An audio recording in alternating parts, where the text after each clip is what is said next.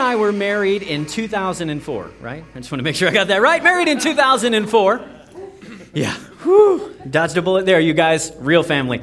Anyway, we were married in 2004. We went on our honeymoon, and the day after we got back, we went to church. And as we got to church, there was a little old lady that came up to us, and she said, "So, you guys are married now. When are you going to start having babies?" And we're like, "Whoa, pump the brakes, Norma. Like, seriously." We just got back from our honeymoon. Like, our marriage could be measured in hours by that point. It seemed really early to start the baby train a-rolling, you know what I mean? In college, no lie, I had eaten pizza that was older than my wedding vows at that point. Like, it just seemed really, really soon to start all that baby talk, you know what I mean? Now, not that it was any of Miss Norma's business, but Amber and I had decided pretty early on that although we both wanted children, we were going to wait just a little while before we started trying to have them. We figured, okay, we're either going to have like time to enjoy one another on the front end of our marriage before we have kids, or we're going to have time to enjoy one another's company on the back end of our marriage after the kids grow up and they move out of the house and we're retired. And after we talked about it for a little while, we thought it made a lot more sense to spend that time together on the front end of the marriage when we still liked each other. You know, that just seemed to be the right time for us. Now, listen, if you had kids right away, I'm not telling you did the wrong thing. That's what worked for us. Every family's a little bit different. And so we decided we were going to wait just a little while. Fast forward 5 years, 2009. Amber and I are really chugging along with life. You know, things are going well. We had just built our first home in Florida, which was pretty exciting. Amber's business had taken off. She had gained a lot of traction, built a good clientele up, and things were going well in my ministry. And so we thought, hey, everything seems to be lining up right now. Maybe this is the right time to go ahead and start a family. We figured now's as good a time as any. Things have kind of, everything just seems to be right.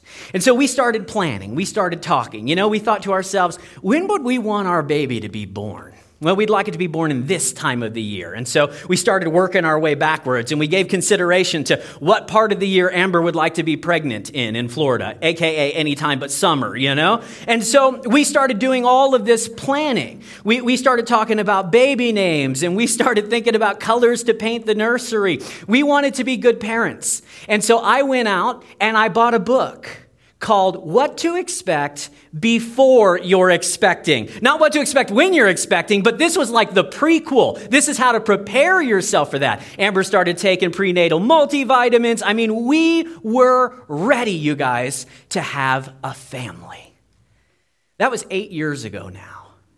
And in the last 8 years, Amber and I have had more awkward doctor's appointments and invasive medical procedures than I can possibly tell you about. In those 8 years, we've been diagnosed with unexplained fertility, which is the most frustrating sort of diagnosis you could possibly receive in your life, because it's basically the doctor's way of saying, guys, we don't have the foggiest clue why you guys are not getting pregnant. A lot of people, it's obvious and we can point to a specific cause, but with you two, sorry, we just can't pinpoint it. And part of the reason that that's such a difficult diagnosis is it also means that the treatment plan that they give us is kind of a shot in the dark. They don't really know what we should do in order to get pregnant. And so although they don't have any answers, it hasn't stopped us from spending, more than 15 grand or so in the last 8 years going through all of these different procedures and, treatments and things like that in the hopes that one day we could have kids of our own. But after 8 years of trying, stressing, praying harder than I think I've ever prayed about anything in my entire life, Amber and I still don't have the kids that we wanted, you know? If you've ever been through this, then you understand what it's like to be at that moment where you stand in front of your future. You know what's coming. You know what you're looking forward to. You know what's going to bring you happiness. And so you're like, all right, let's jump in with both feet. And then it doesn't come. Now, I don't know if you're dealing with this particular issue this morning. Probably not. The thing that you want most in the world may not be children. You may not want them at all, or you may already have a handful and you're like, no more, please, God, okay? I don't know what it is that you in particular are wrestling with this morning, but I can tell you that every single person on the planet has something in their heart, something in your life that you want deeply and desperately. Maybe it's not kids. Maybe you think, oh, if I could just get a husband by this point, I would be one happy lady. Or if I could just find a girl that I could commit to forever. Maybe you think, man, if I could just get, healed, if I could get beyond this diagnosis, if I could get beyond what I'm struggling with and dealing right now, then finally I could be fully and completely satisfied in life. I don't know what it is that you are struggling with this morning, but I can tell you there's something in your heart that you wish you had, or something about you that you wish was true. And so this morning, as we wrap up our Ideal Family series, and we begin to wrap it up, we have one more message after this. As we begin to wrap it up, I want to address the topics of singleness and infertility, because some of you want to be a part of an ideal family, but you're not able to. You're hindered. There's something blocking your path. And if you're here this morning and you're not struggling with those particular areas, it's something altogether different for you, that's okay, because we're actually going to use those two subjects as a lens through which we answer an important question, a question that will apply to every single one of you, no matter where you're at in your journey in life. The question is this: what do we do when God says no to the things that we want most? What do we do when God says no to the things that we want most deeply in our lives? How do we handle it when our real family can't look like the ideal family that we've been building up in our head all these years? Not that it just doesn't look like the ideal family, but it actually cannot. How do you and I handle it when God says no to the thing that you want most in life? Amber and I expected that as soon as we started trying, we'd be blessed. Pull the goalie and here come the kids. We just thought everything was going to work out. And after 8 years of giving my heart to God and crying out to Him and asking for the thing that we want most in life, He's continued to say no. And I'm every day faced with the decision, how am I going to respond when God says no to the thing that I want most in life? And whether you recognize it or not, you have to wrestle that question to the ground every single day as well. So to answer that question, we're going to go to one of the most interesting and misunderstood passages in the Bible. It is a very, very curious passage. There's a guy named the Apostle Paul. He was a follower of Jesus. He started churches in the first century all over the Mediterranean world. And he writes a letter to a church that's in the city of Corinth. So this letter is called the letter of 1 Corinthians. And in this passage, he says some things that have the power to help you to deal with this particular question. How do I handle it when God says no to the thing that I want most? So here's the passage, 1 Corinthians chapter number 7. We're going to start reading. We're going to take this in sections this morning. We're going to start reading here in verse number 25. Paul says, "Now regarding your question about the young women who are not yet married." So they had written to Paul. He had started their church and then he had moved on and he was going to found other churches in different areas of the world. And so they wrote him a letter and they said, "Paul, we've got a question about people who are single. How do we handle that? What should we do?" And they gave him a whole long list of things that they were curious about. And so Paul writes them back a letter and he addresses a bunch of different things, including their questions on singleness and how they should handle that as a follower of Jesus. "Now, regarding your question about the young women who are not yet married, I do not have a command from the Lord for them.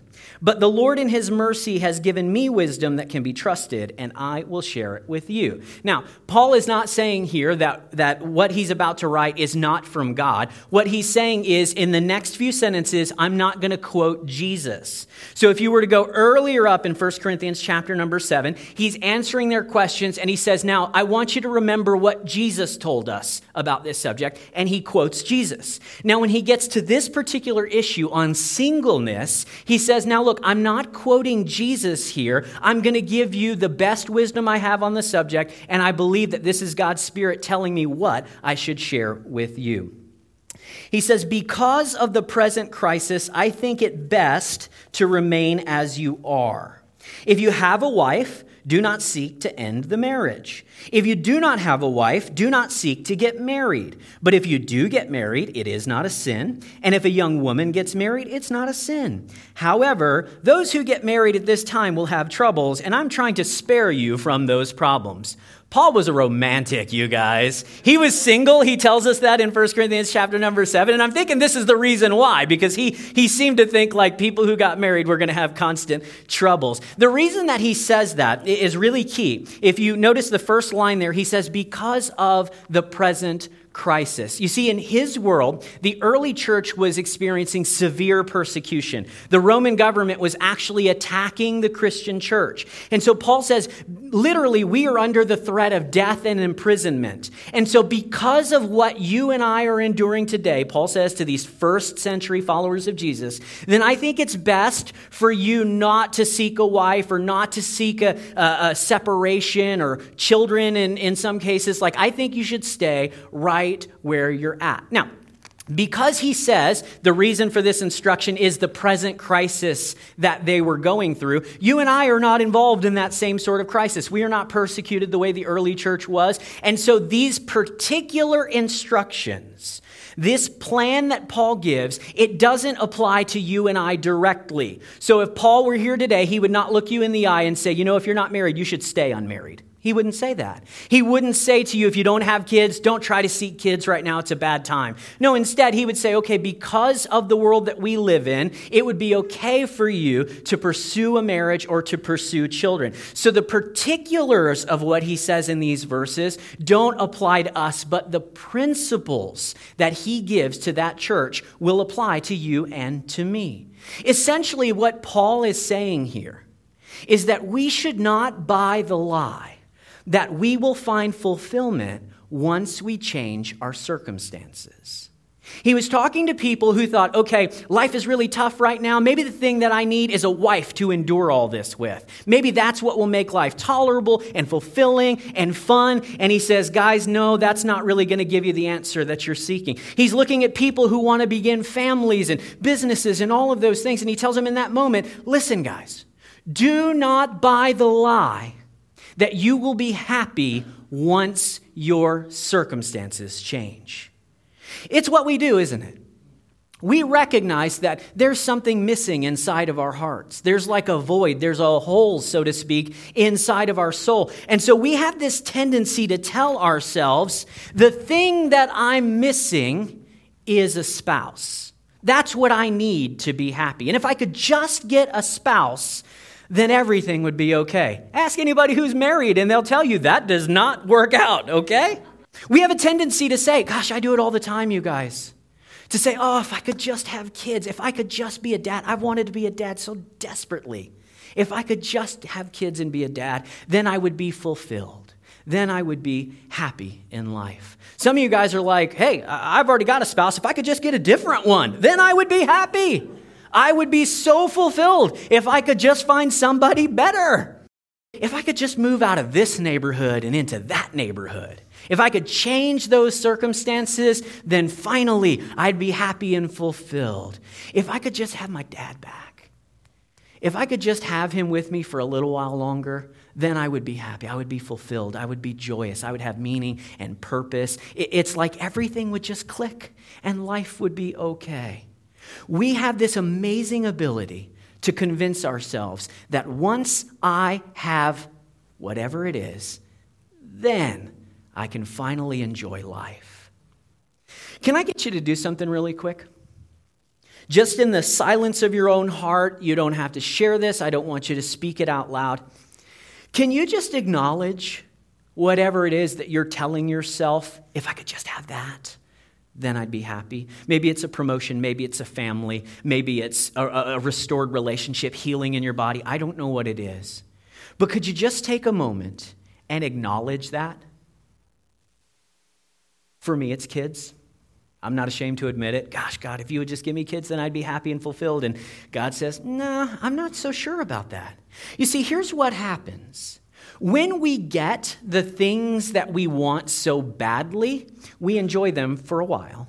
They bring us happiness, but they don't seem to give us the fulfillment, the complete satisfaction that we were after. You were so certain when you married your spouse that you would never need another body in the rest of your life, and yet you still feel that pull and attraction to other people, don't you?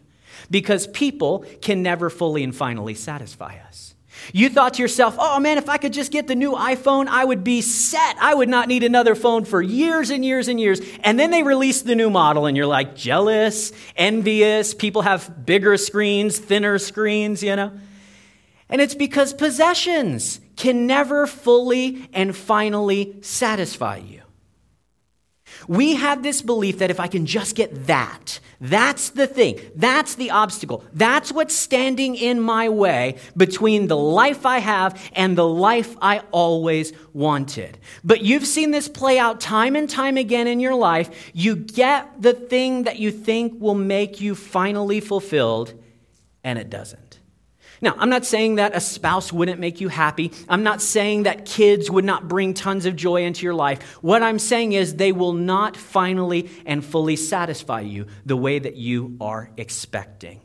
That's just not how it works. And when you get those things that you long for so deeply, guess what? It creates a whole new cycle of problems that you have to deal with.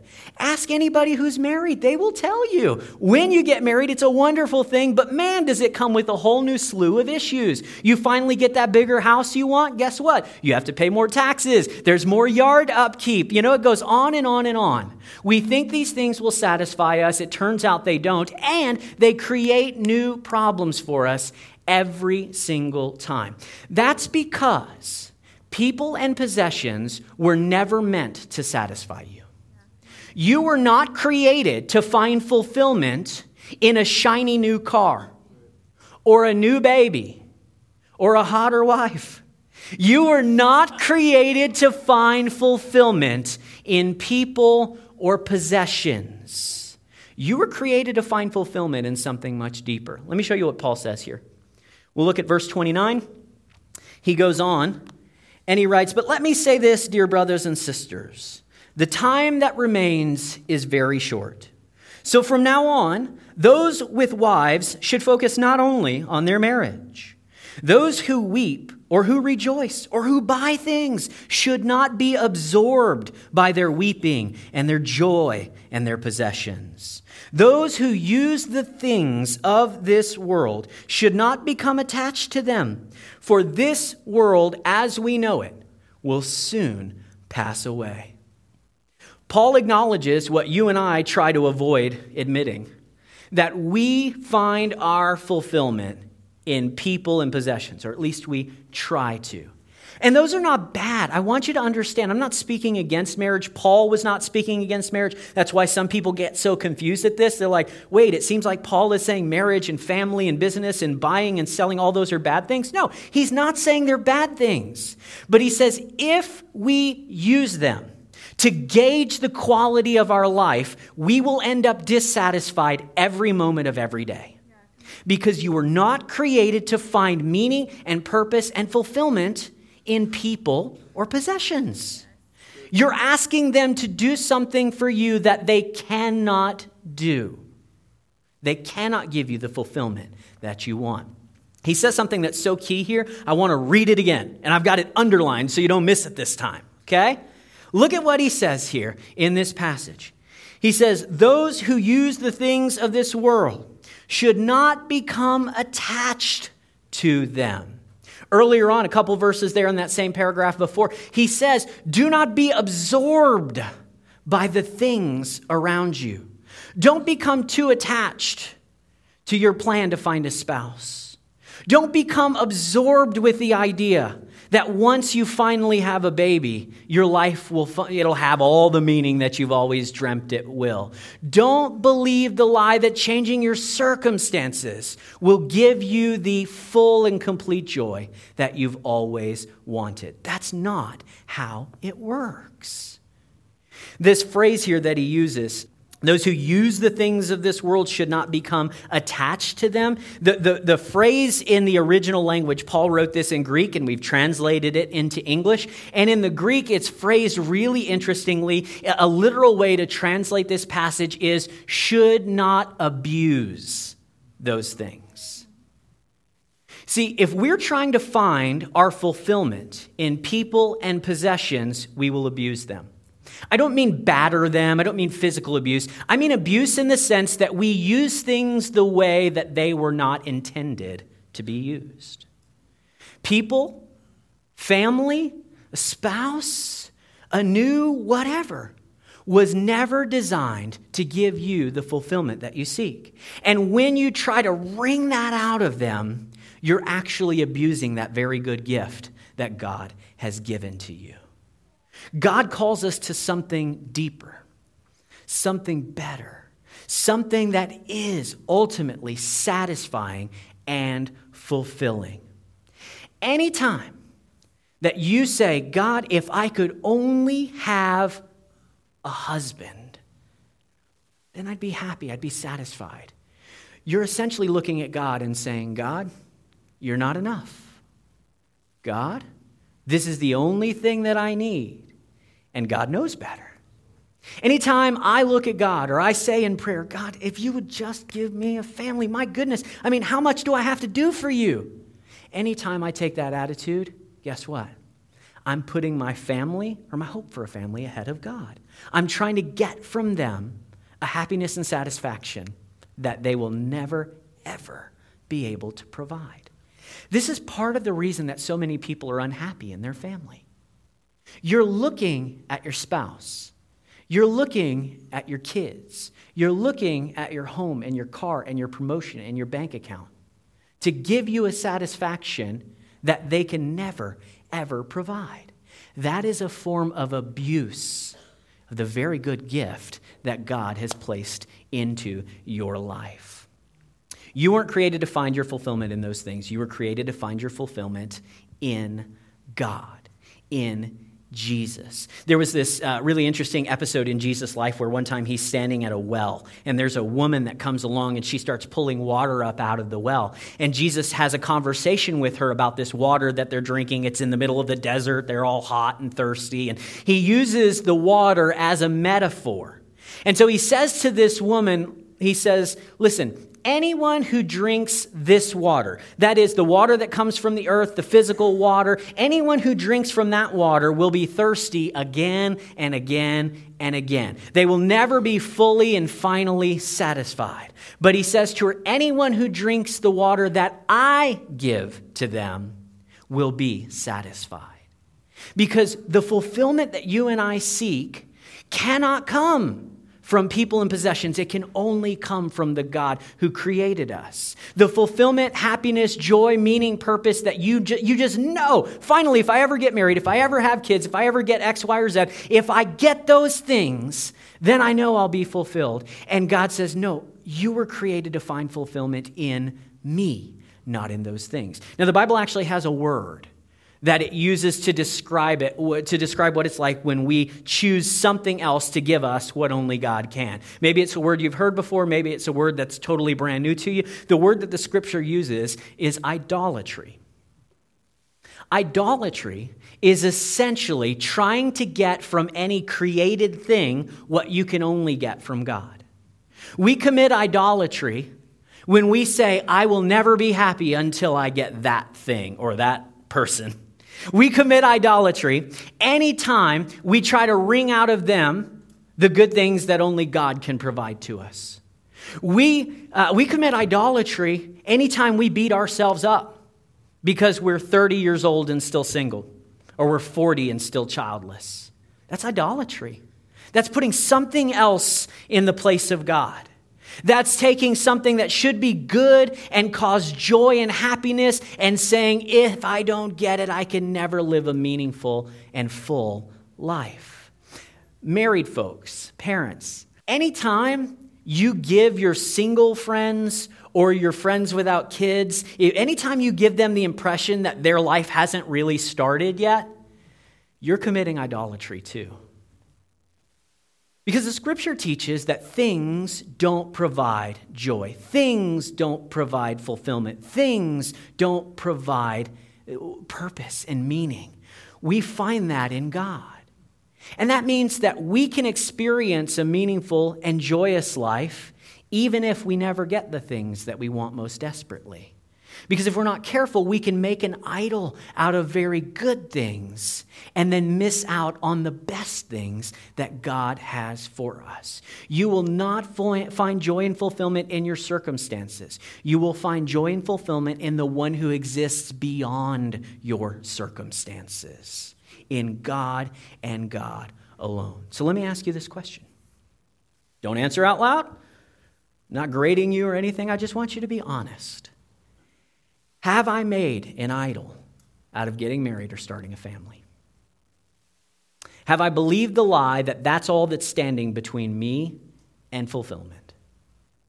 Have I elevated the good gifts that God has given me? If you're already married, if you already have kids, have you elevated them to God's place in your life? They are the most important thing. You try to wring out of them what God can give you. If so, then I want to show you a better way. I want to give you the opportunity to frame your singleness or your childlessness or your family that you've been blessed with. I want you to frame it in the proper context. So let's move on here. Chapter 7, verses 32 and 35. This is the last section we're going to read. Paul says, I want you to be free from the concerns of this life. An unmarried man can spend his time doing the Lord's work and thinking how to please him. But a married man has to think about his earthly responsibilities and how to please his wife. Happy wife, happy life. You didn't know that was in the Bible, but that's basically what Paul says. His interests are divided. In the same way, a woman who is no longer married or has never been married can be devoted to the Lord and holy in body and spirit in a way that a married person just can't.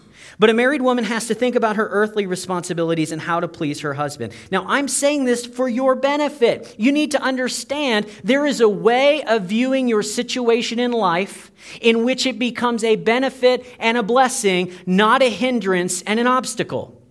I'm saying this for your benefit, not to place restrictions on you. I want you to do whatever will help you serve the Lord best with as few distractions as possible.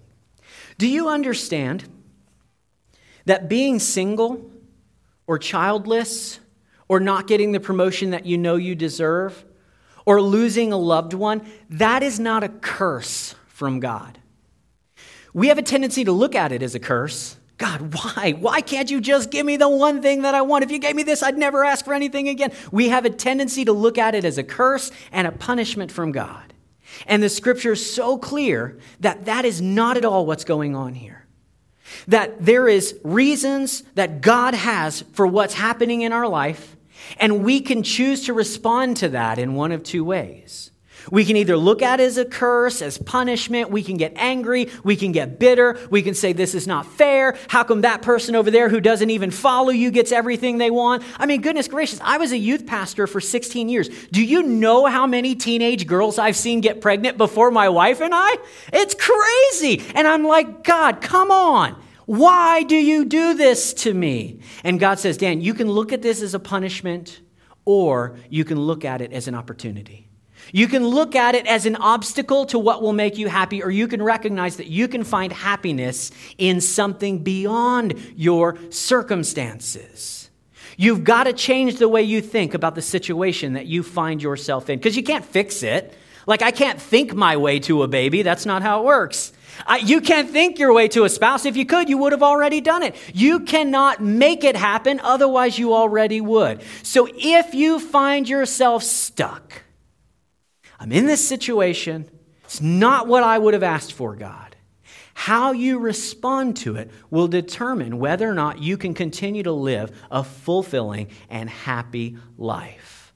So, look at your situation. Look at your life circumstances as an opportunity, not as obstacles. Specifically, if you are single or if you're childless, let's be honest, you have more free time than people who are married and have children.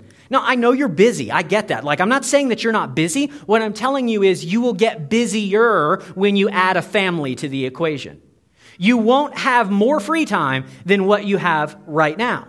So you can look at it as a curse, as a punishment, or you can say, hey, there's an opportunity here that I may not have later in my life. You have more energy than most parents and married people have. You got all this energy because you don't have a place to channel it at the moment.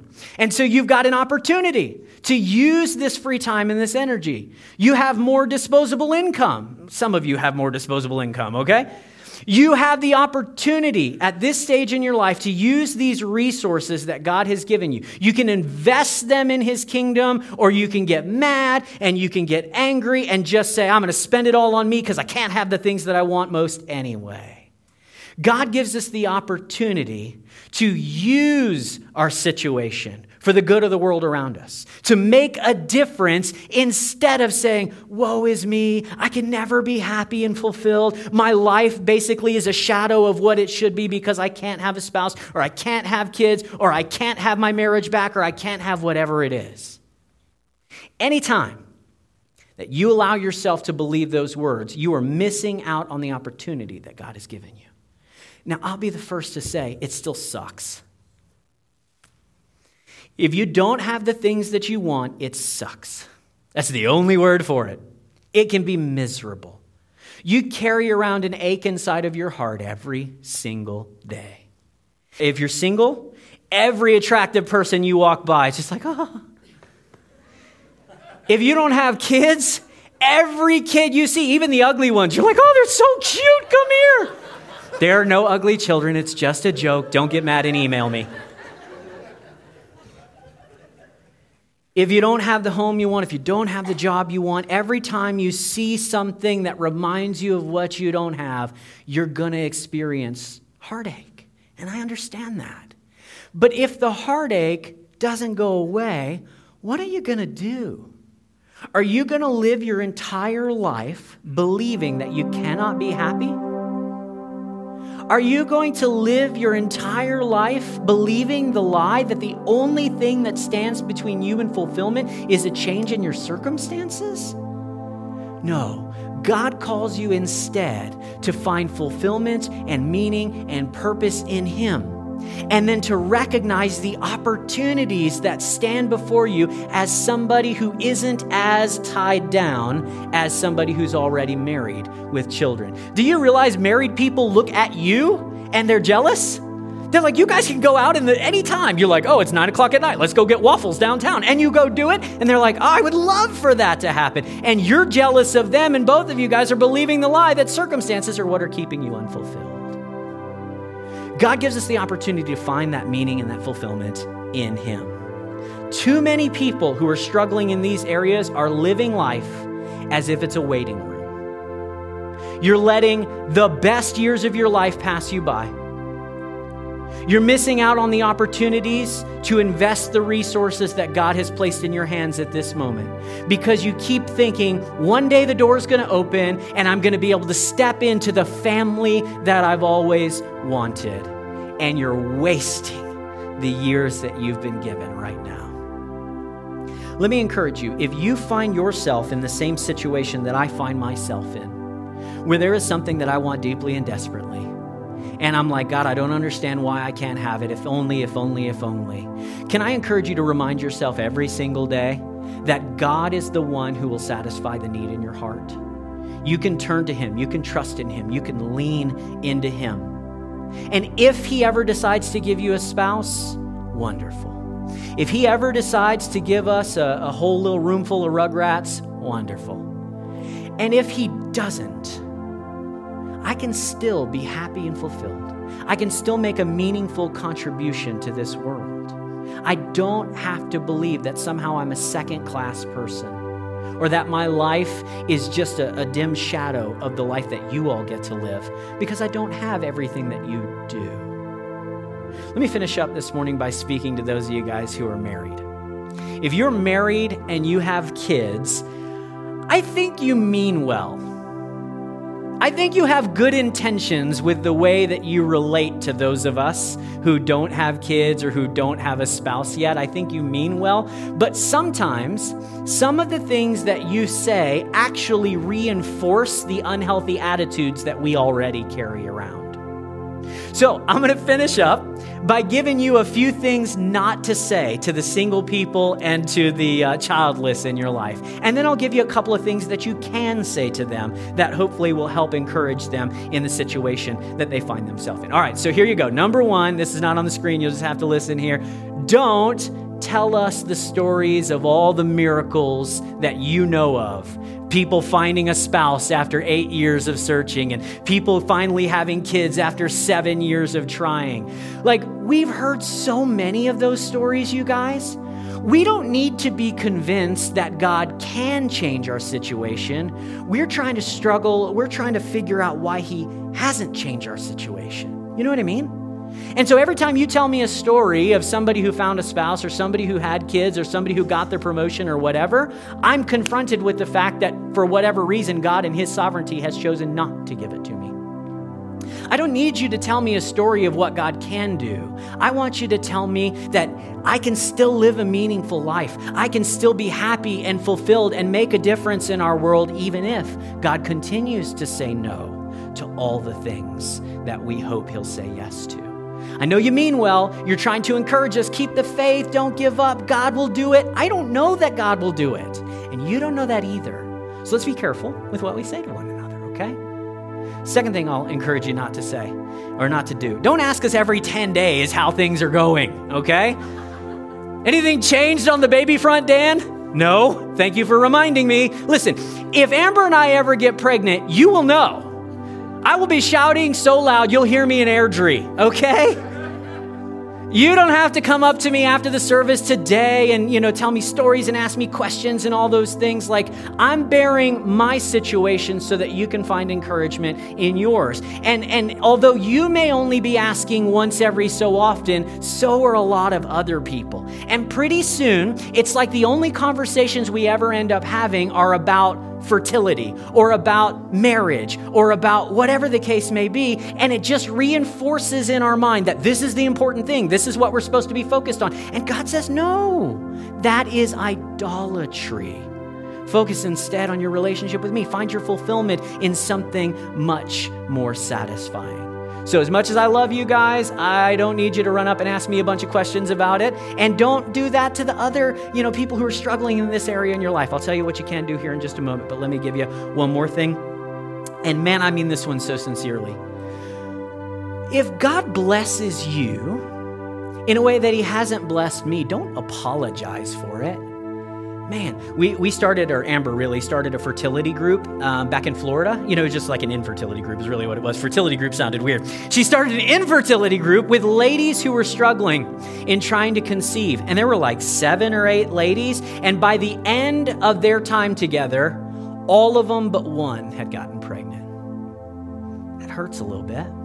But the truth is, we were celebrating because God was moving and answering prayers and providing and bringing joy and, all of those different things. And so when you are like, oh gosh, I know you guys are struggling to find a spouse, and so I'm going to be careful not to talk about the fact that I just got engaged. You know what? You're not really doing us a favor. Allow us to celebrate with you. If you get pregnant, especially if you've been struggling with this for a really long time, you guys, let us celebrate what God does with you. Don't apologize for God's blessing. Enjoy it as much as you should without turning it into idolatry. All right, last thing I'll say. This is how you can serve the people around you who are struggling with singleness, infertility, sickness, whatever the case may be. Rather than trying to give us the answers, give us love and encouragement instead. You see, we're worried about finding a family, and in truth, we already belong to the ultimate family. I can find in you, in the church, in this body of Jesus, I can find so much of the fulfillment and satisfaction that I think I can only find when my family begins. And so what I need from you and what all people in our situation, what we need is a reminder that we are already surrounded by a family who loves us and cares for us and wants to do life alongside of us. The best thing you can do is to just say, hey, Dan, I know you guys are still dealing with this issue. I'm praying for you. I just want you to know I'm praying for you, that you would find your fulfillment and satisfaction in God and in nothing else. So if he answers your prayers, wonderful. If he chooses not to, that's okay. I'm praying for you that you would be okay even if God doesn't give you a spouse for another 5 or 6 or 8 or ever years. That is what we need. A body, a family surrounding us, encouraging us, lifting us up, and letting us know that we do not need to wait for our life to begin. That we can invest ourselves into Jesus and our relationship with him and find what it is that we're missing.